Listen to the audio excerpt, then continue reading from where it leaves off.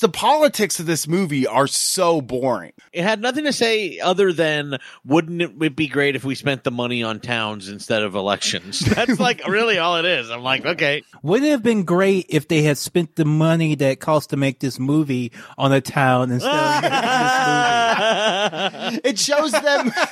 It shows them doing developments in a town, which anybody that lives in any kind of a town knows. The developments are actually bad. Like, they were knocking down the old plant and they were building what they call a community center, which we all know is just luxury condos.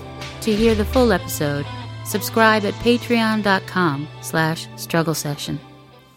Like what you hear? Want to hear more? Check us out at patreon.com/struggle session or sesh.plus or strugglesession.substack.com for all our public episodes, commercial free, as well as hundreds of bonus episodes. Thank you to all our listeners for holding us down 5 years strong.